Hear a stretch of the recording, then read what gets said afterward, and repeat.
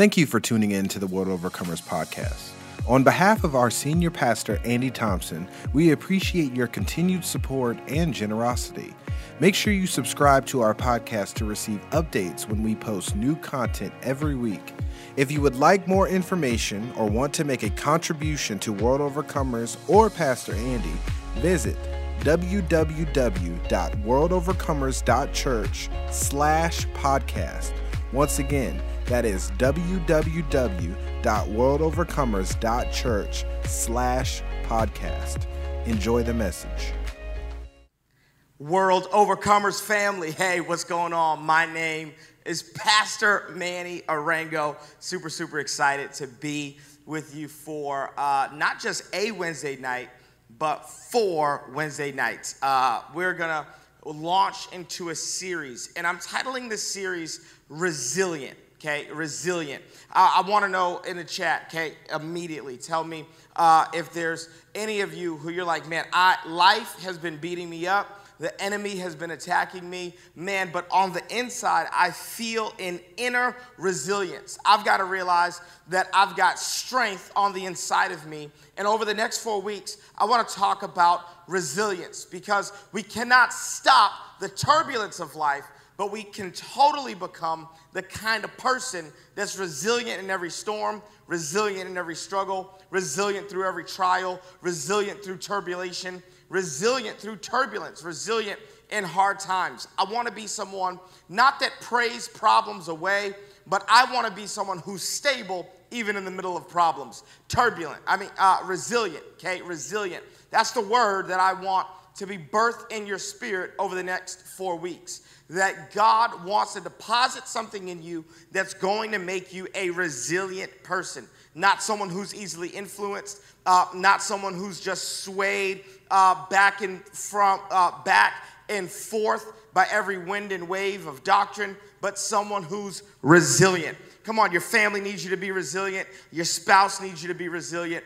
A generation needs you to be resilient. Someone who's dependable. Someone who can be counted on. In the character that we are going to study in order to do a case study on biblical resilience is Joseph, okay? We're going to dive into the life of Joseph and the story of Joseph for the next 4 weeks. So I want you to get perfect attendance, okay, for this, for these Wednesday night experiences. I want you to be here every single Wednesday night. Me and me and the fam, okay, I want you to dive in. We're going to stay right in the book of Genesis, and we're going to do a deep dive into the life and the story of Joseph. You may not know this, but Joseph is actually one of the characters in the Bible who has the most parallels to Jesus, okay? We're going to dive into Joseph because he is an Old Testament type and shadow for Jesus, okay? If you remember the story of Joseph, Joseph has biological brothers. And these biological brothers do not believe in the dream on his life. They don't believe in the identity that he has spoken to them about. They are haters. They are doubters. And if you fast forward and get into the New Testament, Jesus also has biological brothers who do not believe in his power. They don't believe in his miracles. They don't believe in his identity. Sometimes it's those who are closest to us that don't believe in the very thing that God has spoken and revealed over our lives. Joseph, if you remember in the story of Joseph, is tempted. He's tempted by Potiphar's wife, yet upholds his integrity. He's tempted, but upholds his integrity. If you fast forward, Jesus is tempted in every way, yet does not sin, because Joseph is a foreshadow of Jesus. Joseph is not guilty. He's not guilty of anything that Potiphar's wife is saying. So Potiphar's wife has to what? Make up false accusations and false charges in order to get him in prison. And if you fast forward the story, Jesus is innocent. Not just sinless or blameless, but innocent. Like from a legal standpoint, has done nothing illegal, So what do the Sanhedrin and the Jewish leaders do? They get false witnesses to present false testimony about Jesus so that they can get him locked up in prison. Joseph is condemned with two criminals. Oh yes, the cupbearer and the baker. Jesus is condemned with two criminals, a thief on his right and a thief on his left. Joseph is condemned with two criminals, and one of those criminals is restored to his former position, and one of those criminals has to die a violent death. Jesus is on the cross with two criminals, and one of those criminals, Jesus says, today you will be with me in paradise. And to the other criminal, Jesus does not give any promise of eternal life. Joseph is stripped of his royal robes. His dad gives him a robe of many colors, and Joseph's brothers strip him of his robe. Well, Jesus in the New Testament is stripped of his royal garments, and the Roman soldiers cast lots for Jesus's royal robe. Now, not only was Joseph stripped, but then he was sold for silver. Actually, the precise amount is 30 pieces of silver. And Jesus is also betrayed by Judas for 30 pieces of silver. If you look at the brother that is in charge of the selling of his brother Joseph into slavery, his name is Judah. And in the New Testament, the man that's responsible for selling Jesus into slavery, his name is Judas. Oh, I could go on and on. They put Joseph into a cistern. They threw him into a pit. They came back the next day, and they swore up and down that they were going to find a corpse in that pit. But Joseph was not dead, but was alive. Oh, they threw Jesus into a tomb. They thought that they were going to come back on Sunday morning to a corpse, to a dead body, but they did not. Oh, Jesus was alive and well. And finally, by the end of Joseph's story, his brothers bow down to him. And the Bible tells us in Philippians that one day every knee will bow and every tongue will confess that Jesus Christ is Lord. See, there are, dozens of parallels between Joseph and Jesus. And Joseph is an Old Testament type and shadow of this man named Jesus. And I don't know anyone more resilient than Jesus. With the weight of the world on his shoulders, he's resilient. I mean, he's in the Garden of Gethsemane, under pressure, prays so hard that his sweat turns to blood, but he's resilient. I don't know another person who models resilience in the New Testament besides the one and only Jesus Christ. And so we're going to dive into this man named Joseph so that we can understand what it means to be a resilient person, a consistent person, a person of high character, a person of high integrity, a person who's dependable, a person who God can use to build his church. Someone that God can use that is a steady foundation. I want to know, are you inconsistent? Do you have issues being dependable? Do you get easily dismayed by the issues of life? By the end of this 4 weeks, I hope that I say the word resilient so much that you're low-key annoyed, okay? But I need you to make a confession in the chat right now. Whatever platform you're watching this on, whether it be Facebook, whether it be YouTube, I need you to make a confession in the chat and say, I'm going to become resilient. Come on, I'm going to become resilient. I'm not going to continue to pray problems away. I'm going to become a resilient person. Come hell or high water, I'm going to be resilient. Whether there's a pandemic or not, I'm going to be resilient. Whether I lose the company or not, I'm going to be resilient. I'm going to be someone who stands the test of time. I'm a bulwark, okay? Come on. I'm made of concrete. I'm a rock. I'm Ford built tough. Like, I am resilient. I'm stubborn, okay? I'm a mule. I am resilient. I do not take no for an answer. I'm resilient. Come on, I'm as stubborn as they come. I'm resilient. I need to get this into your spirit because we've got too many believers who are wishy-washy, too many believers who flip-flop, too many believers who your inner strength is dependent upon outward circumstances. But we've got to get to the point where you begin to decide, I'm going to be resilient. So week one, okay, today, I just want to talk. I just want to talk about Joseph's integrity. If you're going to be a resilient person, I want you to write this down, then you've got to have integrity. What's integrity? Integrity is my ability to have an integrated life. Integrity is actually rooted in the idea of an integer. If you remember math class, okay, an integer is any number that's divisible by 1.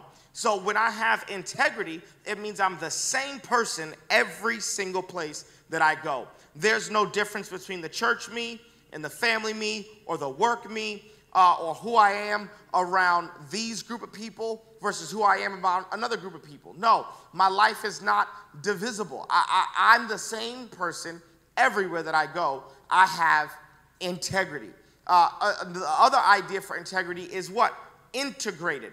That my life is not compartmentalized, my life is not segregated. I don't have the spiritual part of my life and then the financial part of my life and then the physical part of my life or then the emotional part of my life. I actually realize that all of life is equally spiritual.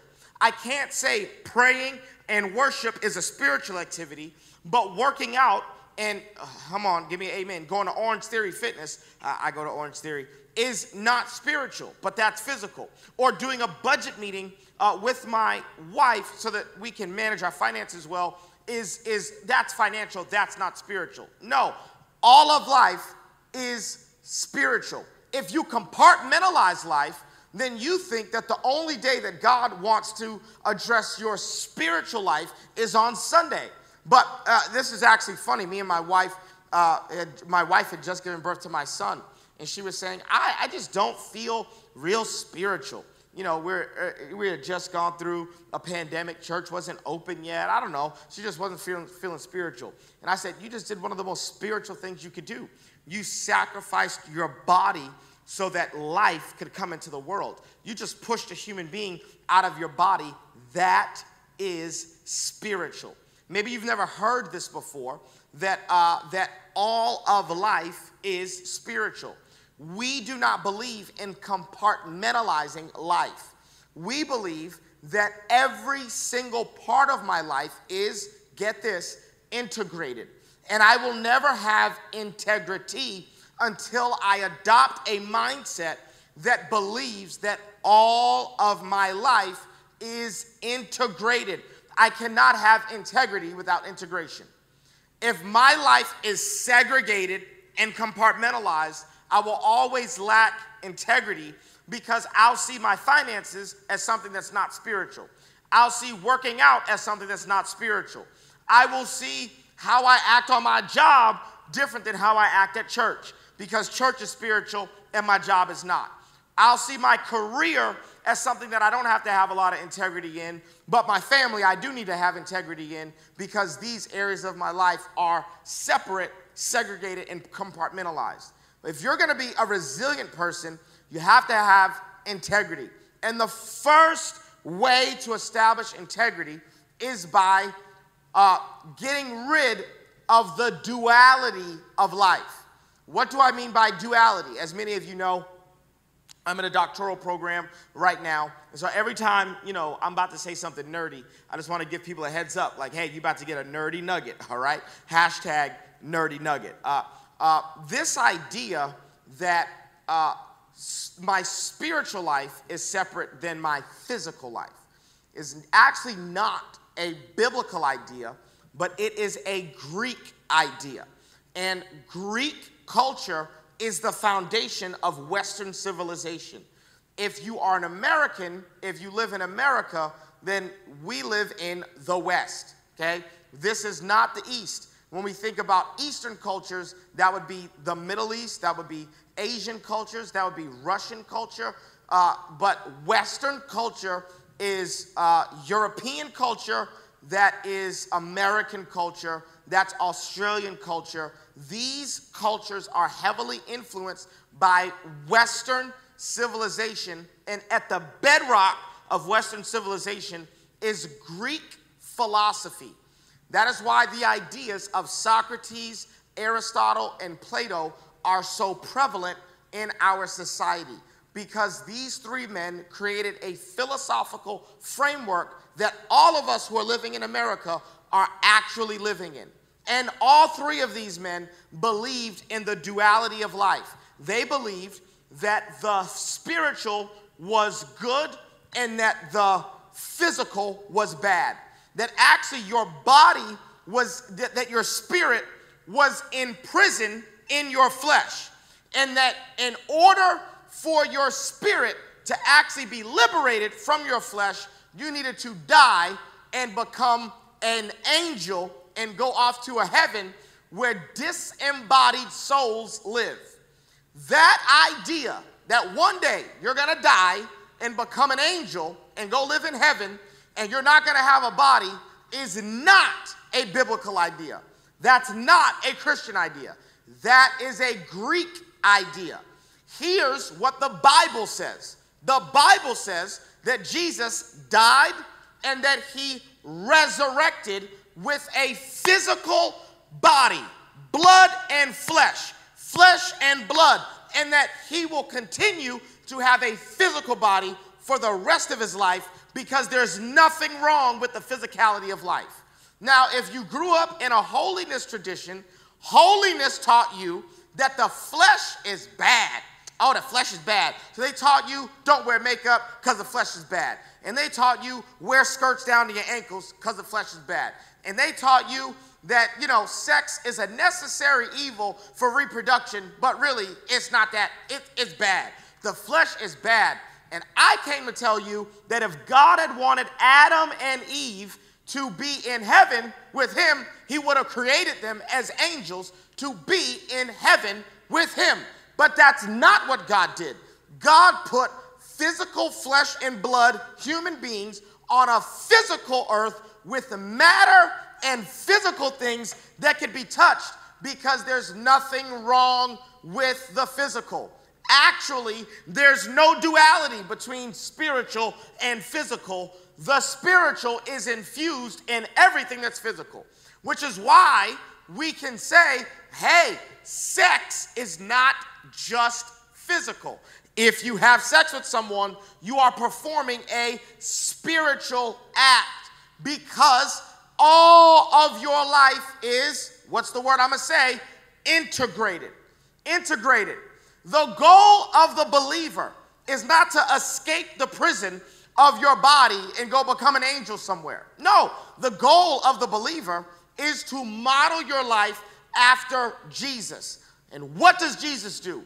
Jesus resurrects from the dead and comes to his disciples and says, y'all got anything to eat? I'm hungry, okay? Jesus is going to have a physical body for the rest of eternity, and get this, so are you. The goal of the believer is not to die and go to heaven. The goal of the believer is to die and then be resurrected from the dead when Jesus returns as a triumphant king. At the second return, at the return of Jesus, you will be resurrected from the dead, and you will be flesh and bones again. You will have hair. If you wanted to be tall, you're going to be tall. You're going to have a body, because this idea that the physical is bad and the spiritual is good is a Greek idea. Actually, it's a Greek idea rooted in a philosophy called Gnosticism. Gnosticism. Gnosticism. Gnosticism. It's not a Christian idea. However, because the Bible is written in Greek, and because Jesus is a Jewish person living in the Roman Empire, that is built on Greek civilization and Greek philosophy with Greek gods, because the Bible was birthed into the Greek language and was surrounded by Greek philosophy. There are Greek ideas that snuck into early church Christian doctrine by the first couple of hundreds of years of the church. And to be quite honest, whenever I start telling people there's nothing wrong with the physical, there's nothing wrong with sex, there's nothing wrong with money, there's nothing wrong with anything that's physical, that God created pleasure, God created taste buds, God created sexual sensation, God created everything that is physical, and there is absolutely nothing wrong with the physical attributes of life. People look at me like I've got 5 heads. People look at me like I'm carnal. People look at me like, ooh, you worldly. And I would look back at you and say, no, you just got indoctrinated by someone with a holiness agenda. You got indoctrinated by someone who was scared of your free will. You got indoctrinated by someone who wanted to control your actions and wanted you to live holy. And I would say, actually, I live a pretty holy life, and I don't need to believe a lie in order to get me to live holy. If you need to believe a lie in order to get you to live holy, then I don't know how mature you really are. I would actually contend that true maturity is knowing that the physical is good.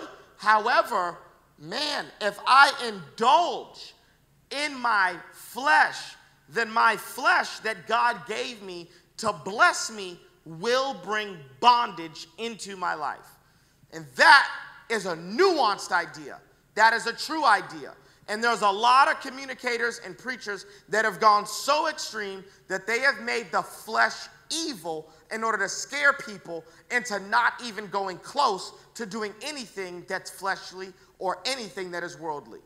But that is an extreme, and if we continue to have extreme views, then the pendulum will continue to swing back and forth. Because I have grown up with the children of people whose parents believed that the flesh is evil and the flesh is wrong. And you want to know what that produces? That kind of strict, legalistic, holiness brand of Christianity produces in the next generation licentiousness. And then licentiousness, what we begin to realize is, man, licentiousness is a loose lifestyle. I can drink what I want, smoke what I want, because God is a God of grace. And then what happens is we lose all morality, and the next generation brings the pendulum all the way back to extreme, to another extreme. And then what? The next generation goes back to another extreme. And I'm saying there's tension in balance. We believe in balanced victory for the God-designed life. That is the mantra here at World Overcomers. Balanced victory for the God-designed life. I don't need to teach you an extreme, thinking that an extreme theological view is going to create balance in your life. Actually, it's a balanced, nuanced, theological thought that is going to create balance in your life. And really, the goal of balance is that you would live a life that is integrated. Can I help you? When you sit down to budget your money, you are doing something that is deeply spiritual, because there's no such thing as being bad with money. My father was an addict. He was a drug addict for years. And my father was not bad with money. No, everyone is the same with money. Everyone spends their money or invests their money based on their values. There's no such thing as being bad with money. If you are bad with money, you are bad with life. The drug dealer in our neighborhood got all my family's wealth because my dad was not bad with money. He was bad with life. His addiction stole his money because money is not just a worldly idea. No, we talk about money in church because all of life is spiritual. We talk about sex in church because all of life is spiritual. We talk about your temple, your physical body. Paul doesn't say your spirit is the house of the Holy Spirit. That's not what Paul says. He says your body. He doesn't say your spirit is a temple of the Holy Spirit. That is not what Paul says. He says your body is a temple of the Holy Spirit. Your physical body. Without a physical body, you are not even eligible to be the temple of the Holy Spirit. This doctrine or this idea that my life is compartmentalized, that my life is separate and segregated, is the first stumbling block to having true integrity. Integrity. Joseph has integrity. Integrity. He is the same. When he's working for his father, he's second in command. Then he gets sold into slavery, and he's working for a man named Potiphar, and he becomes second in command. Then he winds up in prison because he keeps his integrity when Potiphar's wife wants to have sex with him. And in prison, he becomes second in command. Then he gets elevated to becoming second in command in all of Egypt. And what you just saw is integrity. I'm the second in command when I'm with my father. I'm the second in command when I'm in slavery. I'm the second in command when I'm in prison. And I'm the second in command when I live in the palace. Doesn't matter where I am, I'm the same person. I'm the same person in the boardroom that I am in the bedroom. I'm the same person in my bedroom as I am on the front row at church. I'm the same person on the front row at church. I'm the same person. And we have seen enough Christians who are different at church than they are at home. And for a lot of us, that's why your kids don't want nothing to do with God. Because all church became was a method for you to escape life. The idea that we are going off to heaven to leave this earth behind is slave theology. Now, I understand why enslaved people had this theology, because their life was terrible. Their life was tragedy. Their life was total subjugation by another race of people.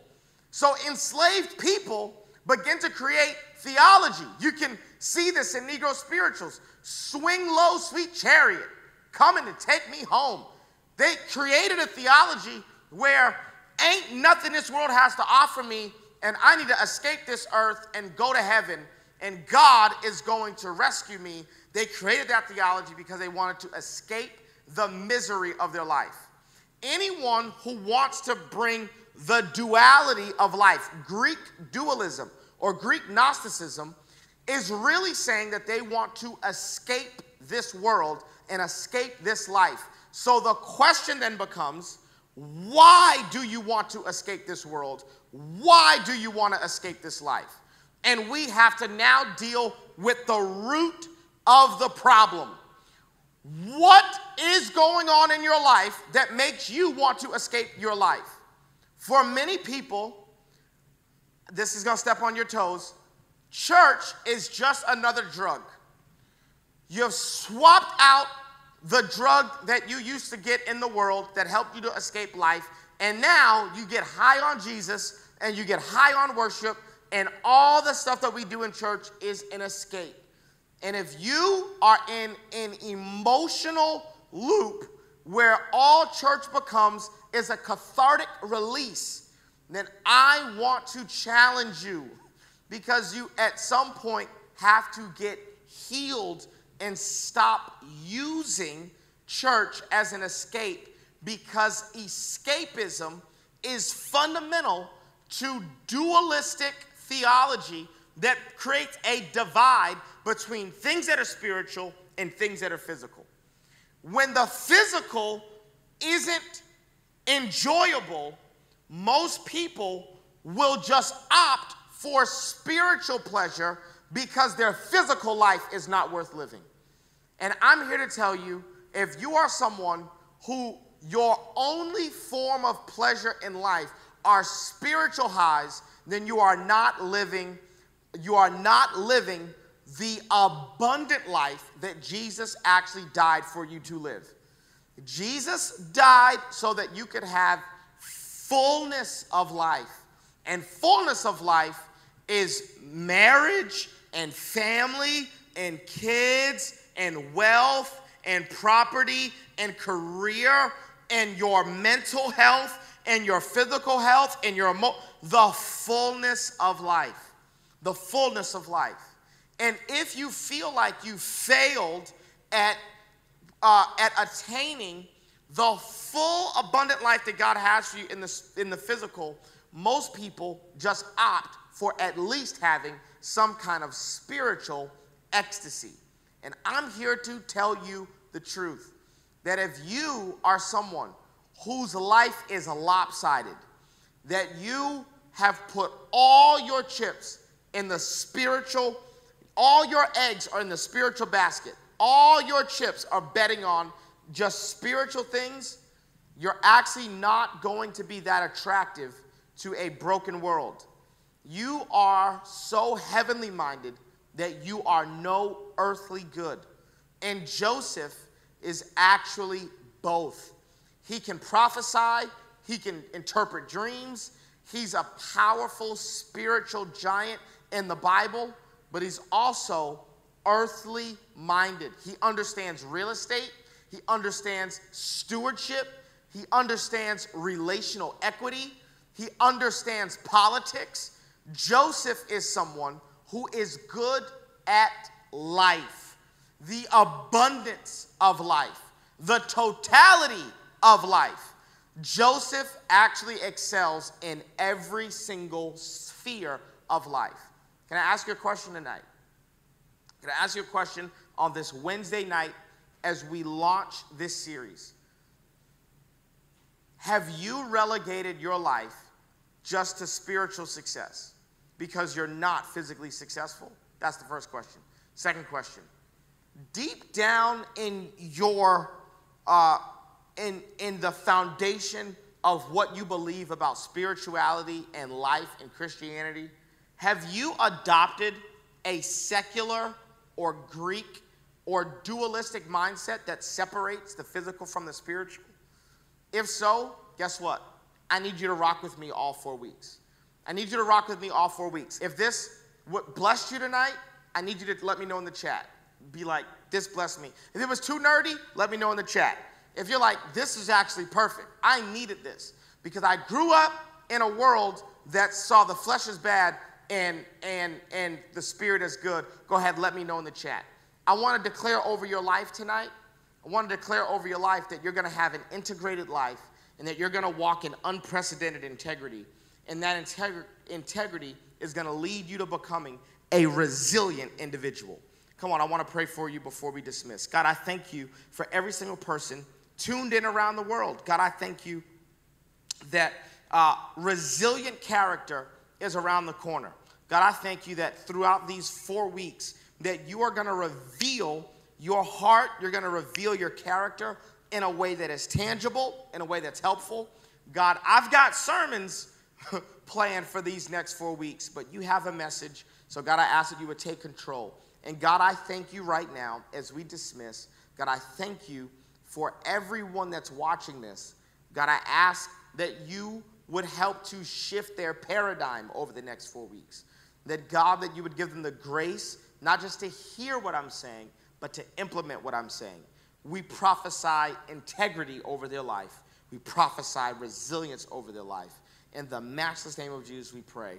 Come on, and everybody typed in the chat, amen, amen, amen, amen. Hey, if you're from World Overcomers, we'll see you on Sunday in person. If you're not from World Overcomers, I'm glad that you tuned in to watch this message. I'll see you right here next week as we continue this sermon series on resilience. I love you. Peace. Hopefully you were blessed and encouraged by this message. Visit www.worldovercomers.church/podcast for more information on WOCC and events that are coming up. Maybe we are coming to your area soon. God bless.